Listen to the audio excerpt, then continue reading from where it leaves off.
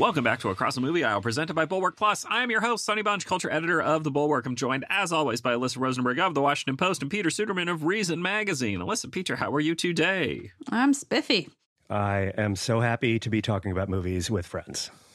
First up, in controversies and controversies, people were scratching their heads about the opening sentence from Wesley Morris's New York Times review of The Little Mermaid, which was excerpted by the Times' Twitter account and led to some chuckles and groans and dunking.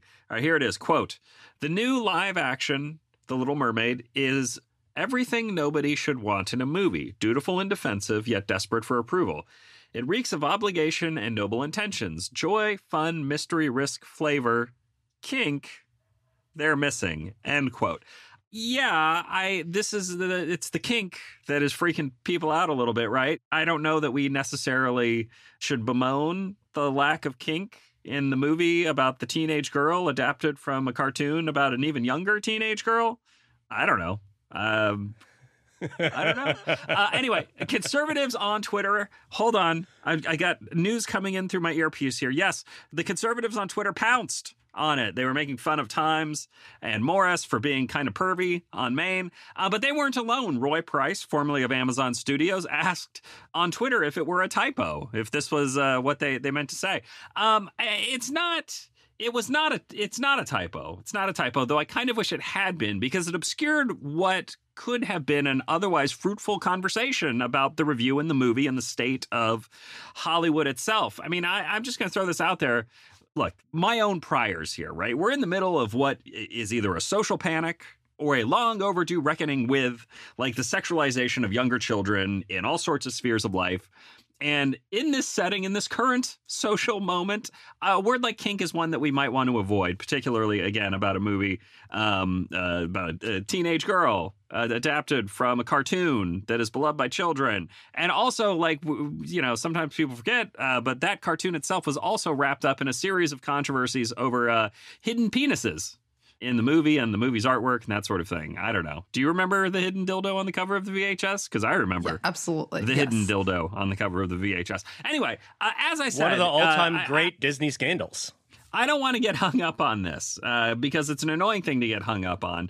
Because Morris, from the left, from a left-wing perspective, says a lot of things that folks on the right are saying about the movie as well, right? He kind of notes the comical absurdity of the diversity in this movie, the UN General Assembly of merfolk princesses, the casting of Javier Bardem as King Triton, making Prince Eric's mother black for some reason, the happy multicolored crew of servants running around their Caribbean castle. The whole thing is insane.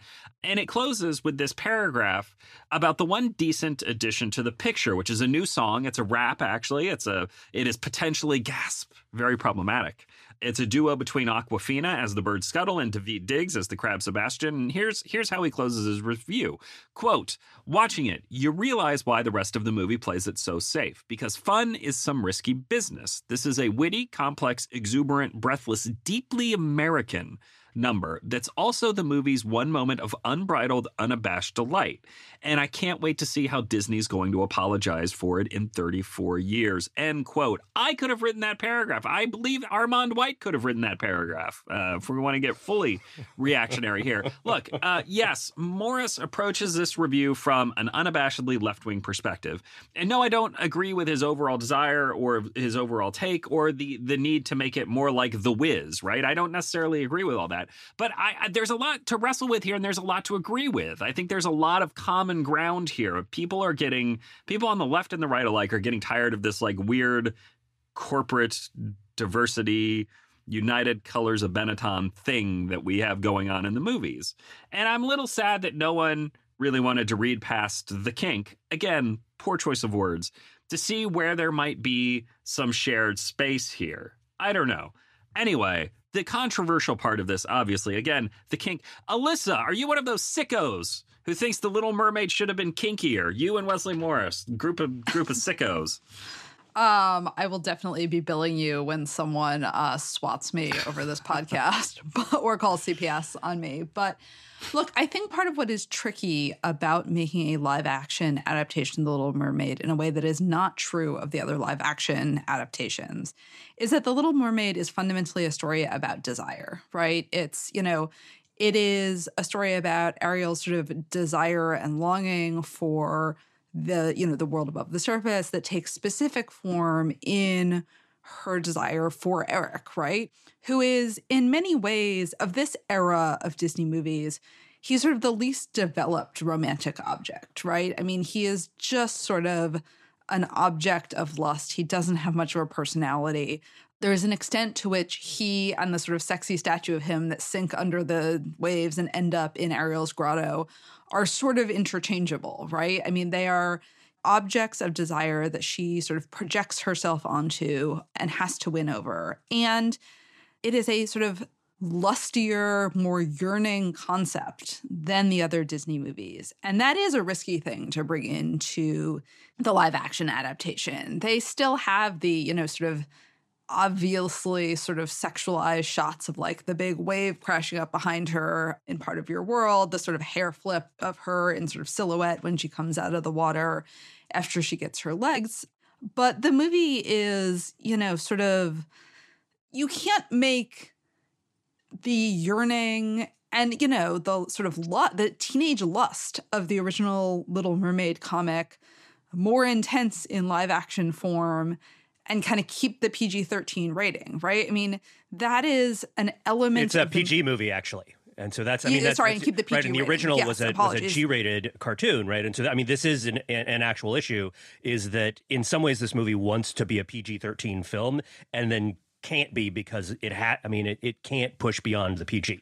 Right. And the fact that, it's a place where sort of animation and theme work together to make it permissible to sort of say and project some stuff that is less G-rated, and the live action and the sort of inherent, desirousness of the movie end up working against each other. Because if you have to sort of preserve that rating, you can't have the whole, sort of body heat intensity of it and still have it be a family movie. And so in a way, it gets at the inherent mistake of the live action adaptations, which is an assumption that animation is somehow lesser. And in fact, there are places where animation serves its subject matter and characters and intended purpose better than a live action performance does here. And so, look, I don't think Morris is wrong to say that this is, the word kink is obviously going to sort of get people head up,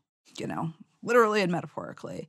But it is a movie about wanting, about yearning, about like wanting to sort of be in your body and experience physical sensation of a whole range of kinds in a way that is, sort of tricky subject material for family entertainment. The whole, what's a fire and what's the word burn is like basically, Ariel's riff on like Bruce Springsteen's I'm on Fire, which is not at all sort of disguised as a song about like sex and sexual yearning. And so, look, the word was obviously going to set people off on the internet, but Morris is not wrong that this is, this is a story about yearning and desire, and some of that desire is sexual, and what you give up for it. It is more adult in many ways than the other sort of early 90s Disney stories, and that interacts with live action direction in a very different way than it interacts with animation. I would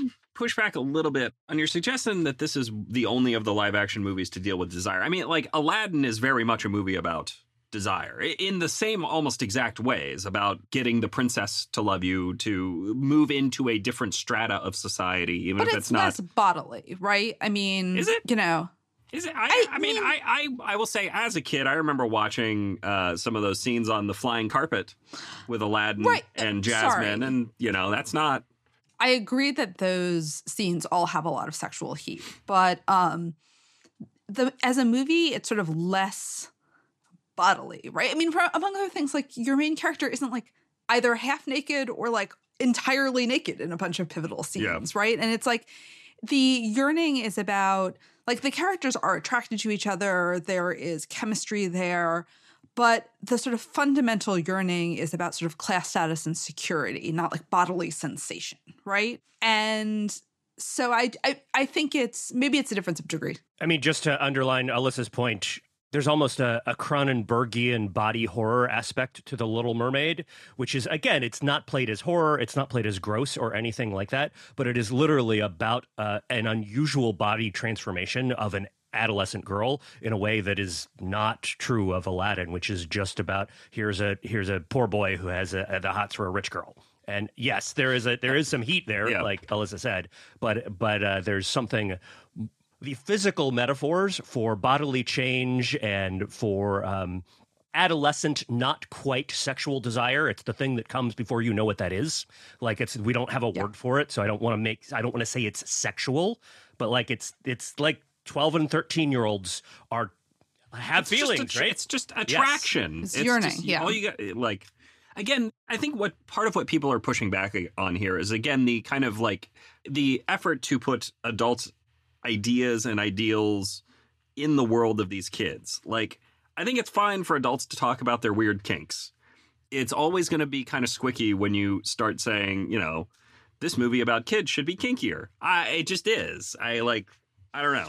Again, I don't want to get hung up on this because it's like it's actually the least interesting part of his review. Peter, one of the interesting things that has happened with this movie is there was some pushback when the casting was real. Oh, woke Little Mermaid, black Ariel. This is, just more Disney propaganda. But the movie has done okay domestically. Where it has gotten killed is overseas. And the question then becomes, is this a thing that studios like Disney have to worry about more, kind of racially diverse casting, than they do here in the United States? I think there's a strong argument to be made for the rest of the world being much more racist than America, weirdly. Your question is whether studios have to because of this. And my answer is, I'm not a studio executive. I don't know what they're going to do based on box office numbers and, international breakdowns from this one movie. What I do know is that historically, it's been pretty clear that Hollywood has, even if they haven't liked to talk about it.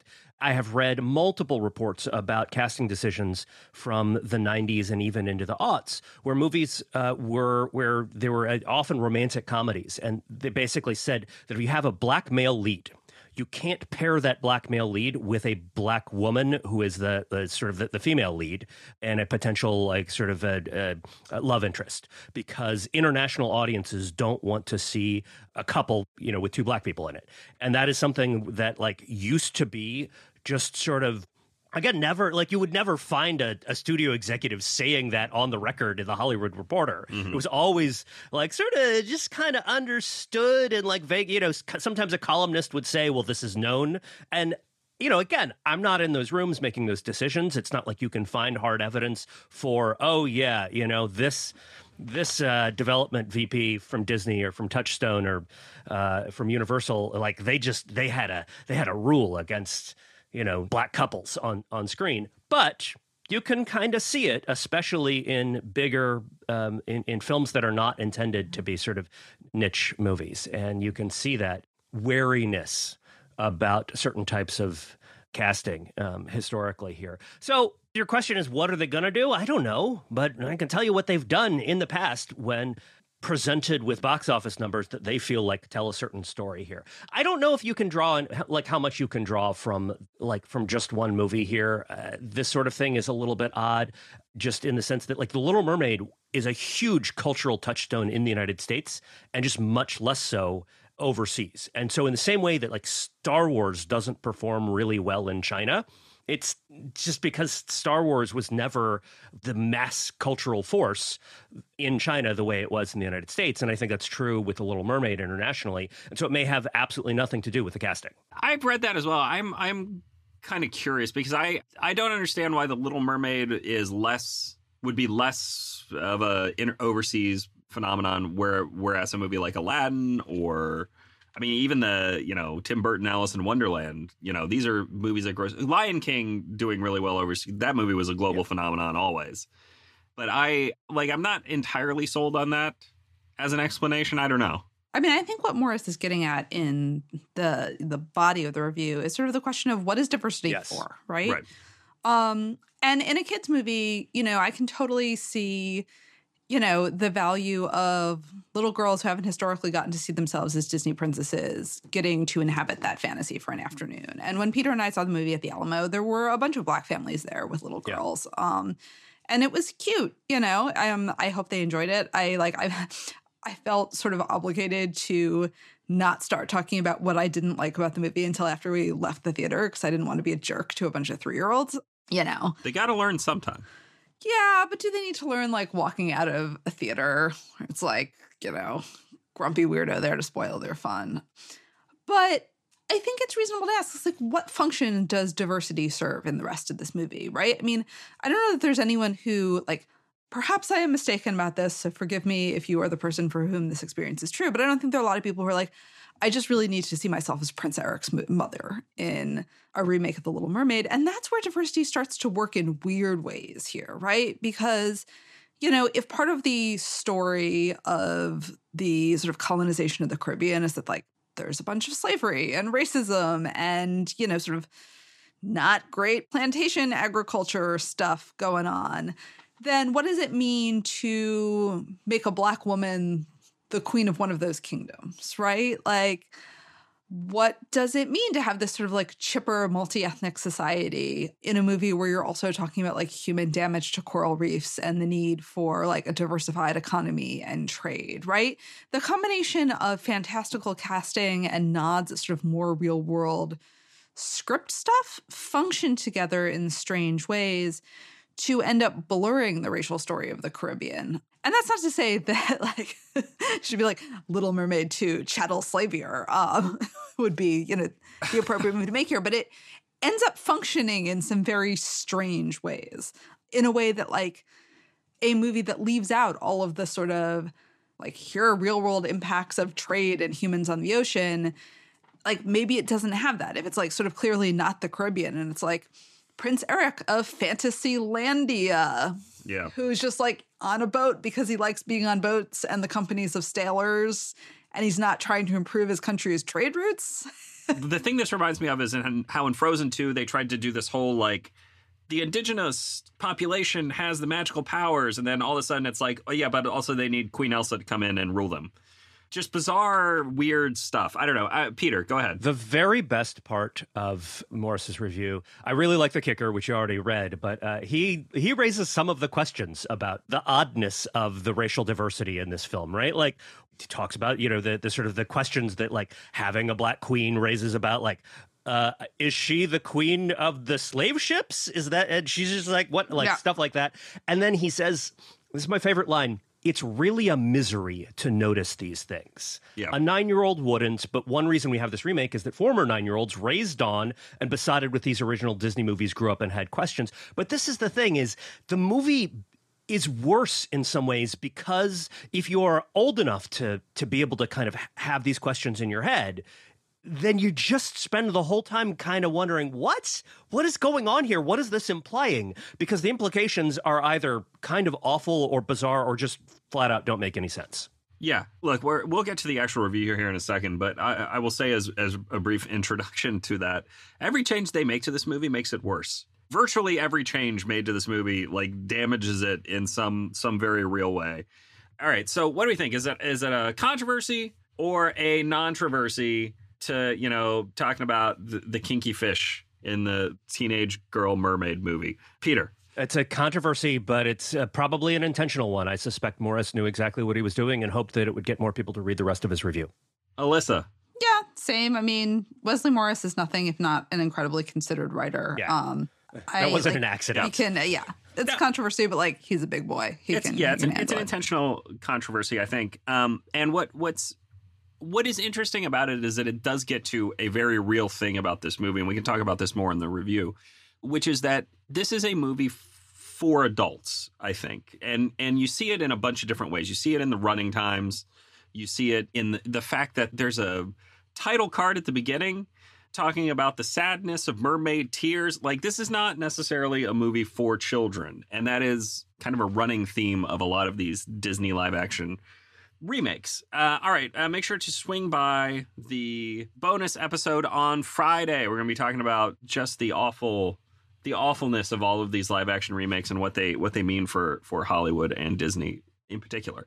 But now we're on to the main event, The Little Mermaid. All right, so here is some math for you. The original Little Mermaid was 83 minutes long.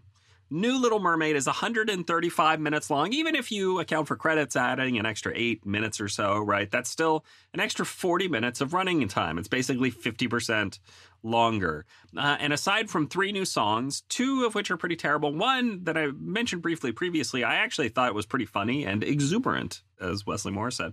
I'm hard-pressed to figure out exactly what was added and why this needed to be the length that would destroy the attention span of my 4-year-old. I'm coming at this from the perspective of being a writer, right? When a writer deals with an editor, the thing that they like about editors, the kind of editor that they like, are the editors who makes trims that you never notice, right? Every once in a while, I'll turn in a piece that's 1,200 words, and it'll come back 300 words shorter, and I'm only slightly aware of what's been taken out, and that's great. As a writer, that's what you want from an editor. You want somebody who's going to make you more concise and less bloated and get you to the point faster. This movie, and this is true of basically all of the Disney animated remakes, has almost the exact opposite problem. It's like an anti-editor went in there and started adding things that didn't need to be there to beef the story up to unimaginable lengths, but you can't really figure out exactly what they were. Like, there's no point in this movie where I'm like, oh yeah, that's definitely new and bad, and we don't need that. You know, this is it's just like a constant addition of little things that you don't need that make it too long. The new Little Mermaid tells the same basic story of the original Little Mermaid. Ariel, she's the daughter of King Triton, is obsessed with the land. After she gets yelled at by her father for ignoring his totally reasonable wishes for her to stay the hell away from the surface, she pouts off to a sea witch, who gives her legs in exchange for her voice. If she can get her crush on the land to kiss her within 3 days, she'll get to stay human forever. If not, she belongs to the witch, a fitting punishment for a daughter who, again, refuses to follow the very reasonable wishes of her father. There are a couple of wrinkles this time around. Here's the most baffling. As part of the spell cast by Ursula, Ariel cannot remember she needs to kiss Prince Eric, which negates the whole reason for her to go to the surface world. Like, I don't exactly understand what they're doing with this plot point. I can't even tell if it's like an ideological thing or if it's like they're trying to make the story more complicated or more. Nothing about it made any sense to me. I don't know. Maybe one of you guys can explain it to me.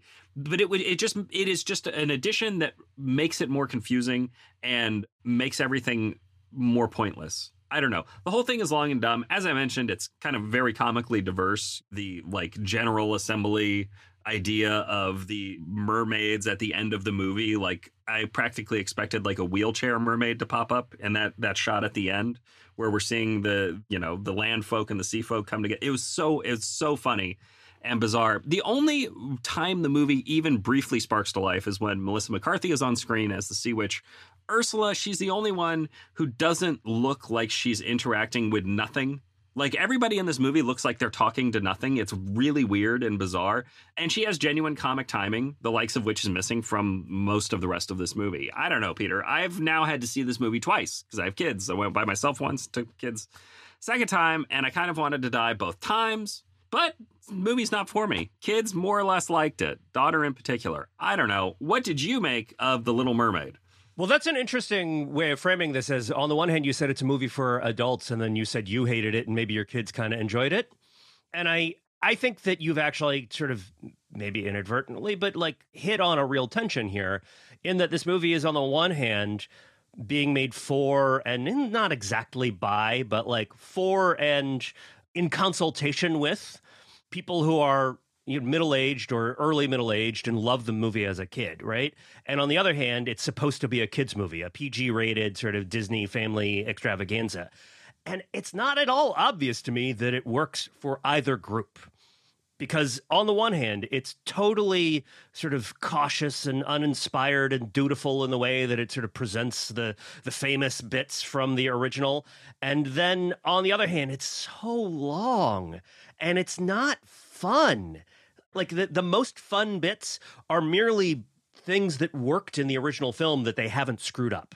So Ursula works in the original film, and Melissa McCarthy doesn't screw up the Ursula character. And in fact, does a very good job with the role, but is still pretty limited by the fact that she's basically just doing a face and voice impression of the original voice actress. And the Under the Sea bit is like, it's a good song still, but there's something weirdly kind of dead and unenergetic about the presentation of that bit, even though it's like, oh, this is lavish. It doesn't look cheap. It doesn't look underthought. It doesn't look, didn't say it looked good.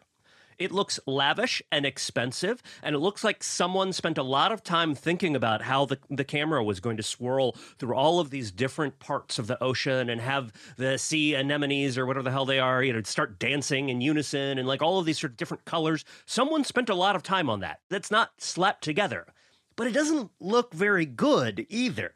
It just looks sort of lavish and sad. And that's this whole movie. It's lavish and sad, and it doesn't know who it's for, except that it doesn't want to make the people who already loved The Little Mermaid mad. And I don't know. I was a kid who grew up watching that sort of great run of Disney films from The Little Mermaid through The Lion King and Aladdin. And they were just regular fixtures in my household. I mean, we had the clamshell VHSs, and because I had much younger siblings, even as a teenager, I was very often like the thing I could watch with a much younger brother and sister. The thing I could watch was The Lion King. And I loved that movie, and I loved The Little Mermaid as well. And it was because as a budding cinephile, I thought they were really well made.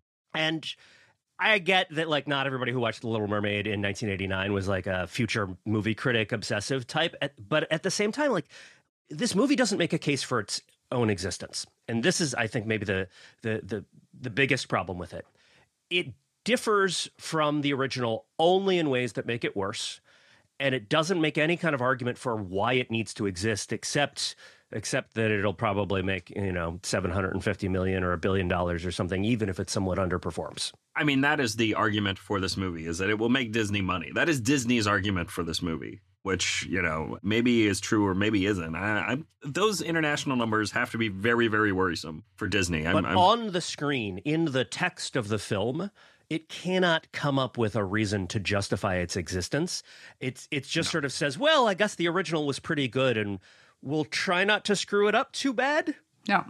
I do think they screw it up at times. But they do introduce new elements here, Alyssa, and it's very weird, some of the stuff that they have thrown in. The thing about this movie that jumps out most is that Prince Eric is more of a character in this movie than in the original, but he's also kind of more of a character than Ariel. Like, his motivations are more interesting and, frankly, more believable than hers.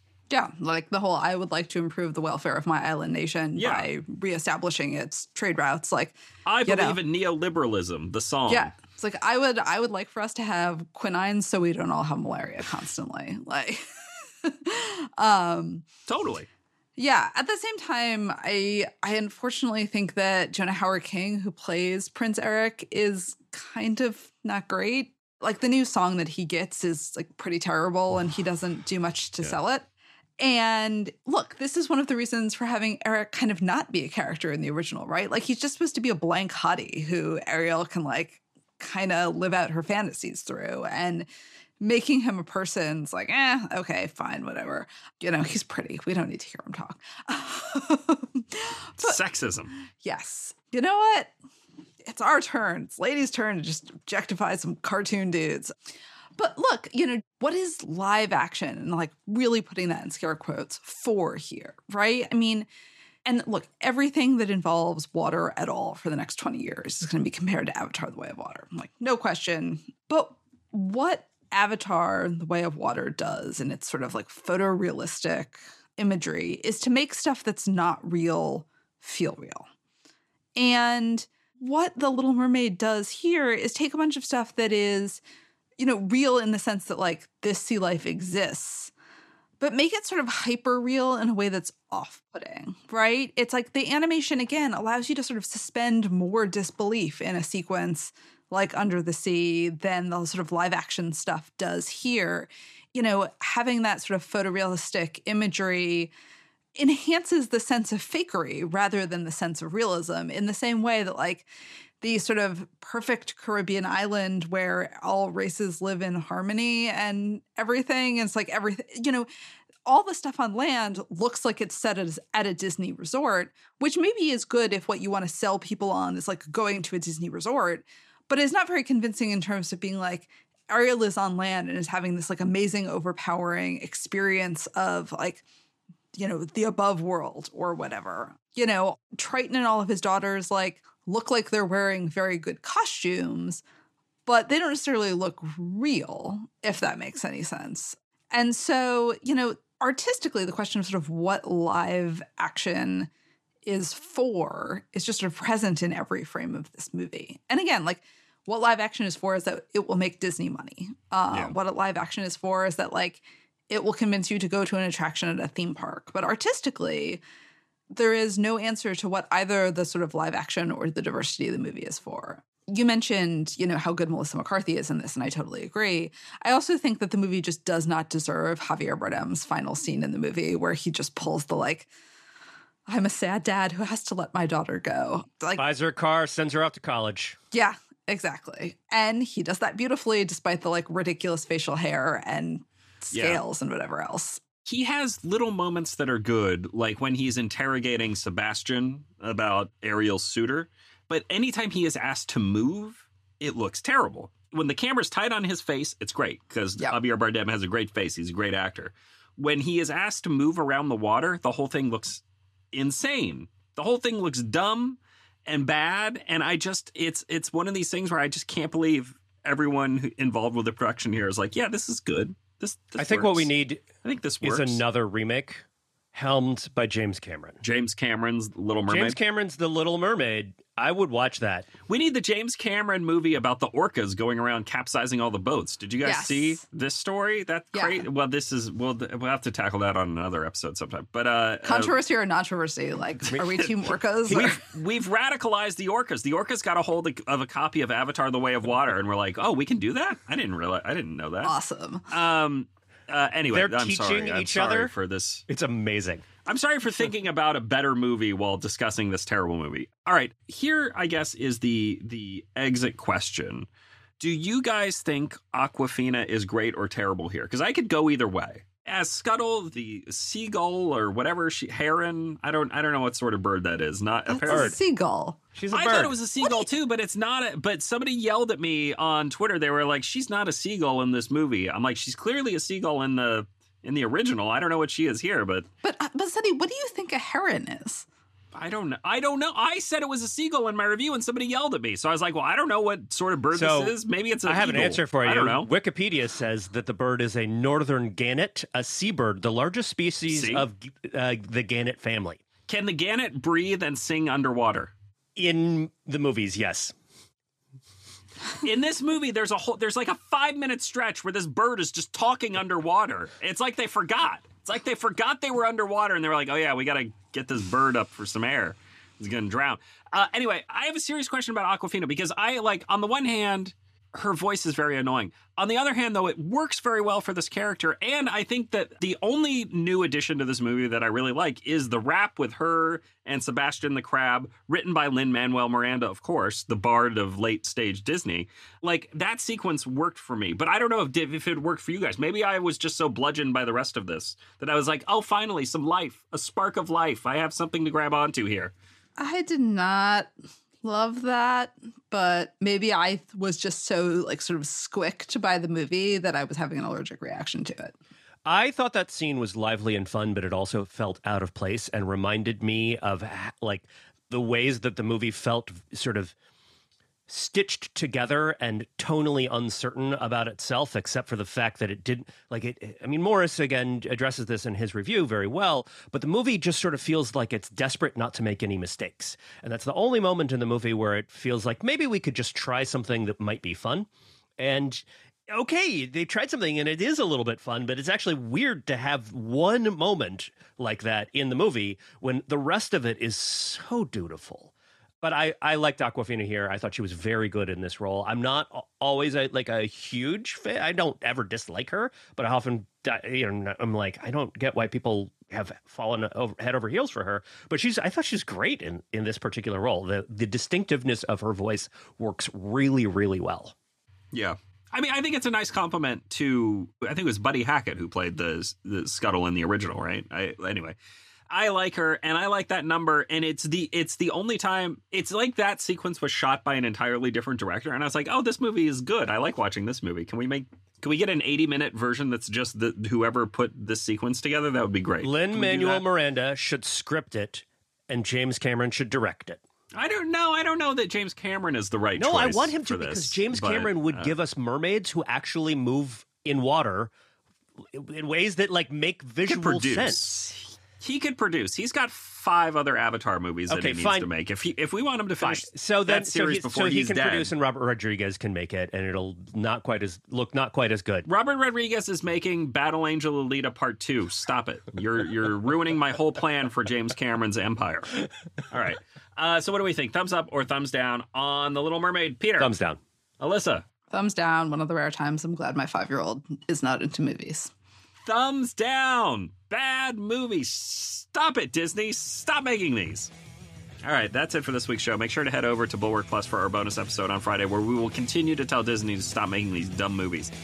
Tell your friends. Strong recommendation from a friend is basically the only way to grow podcast audiences. If we don't grow, we'll die. If you did not love today's episode, please complain to me on Twitter @SunnyBunch. I'll convince you that it is, in fact, the best show in your podcast feed. See you guys next week.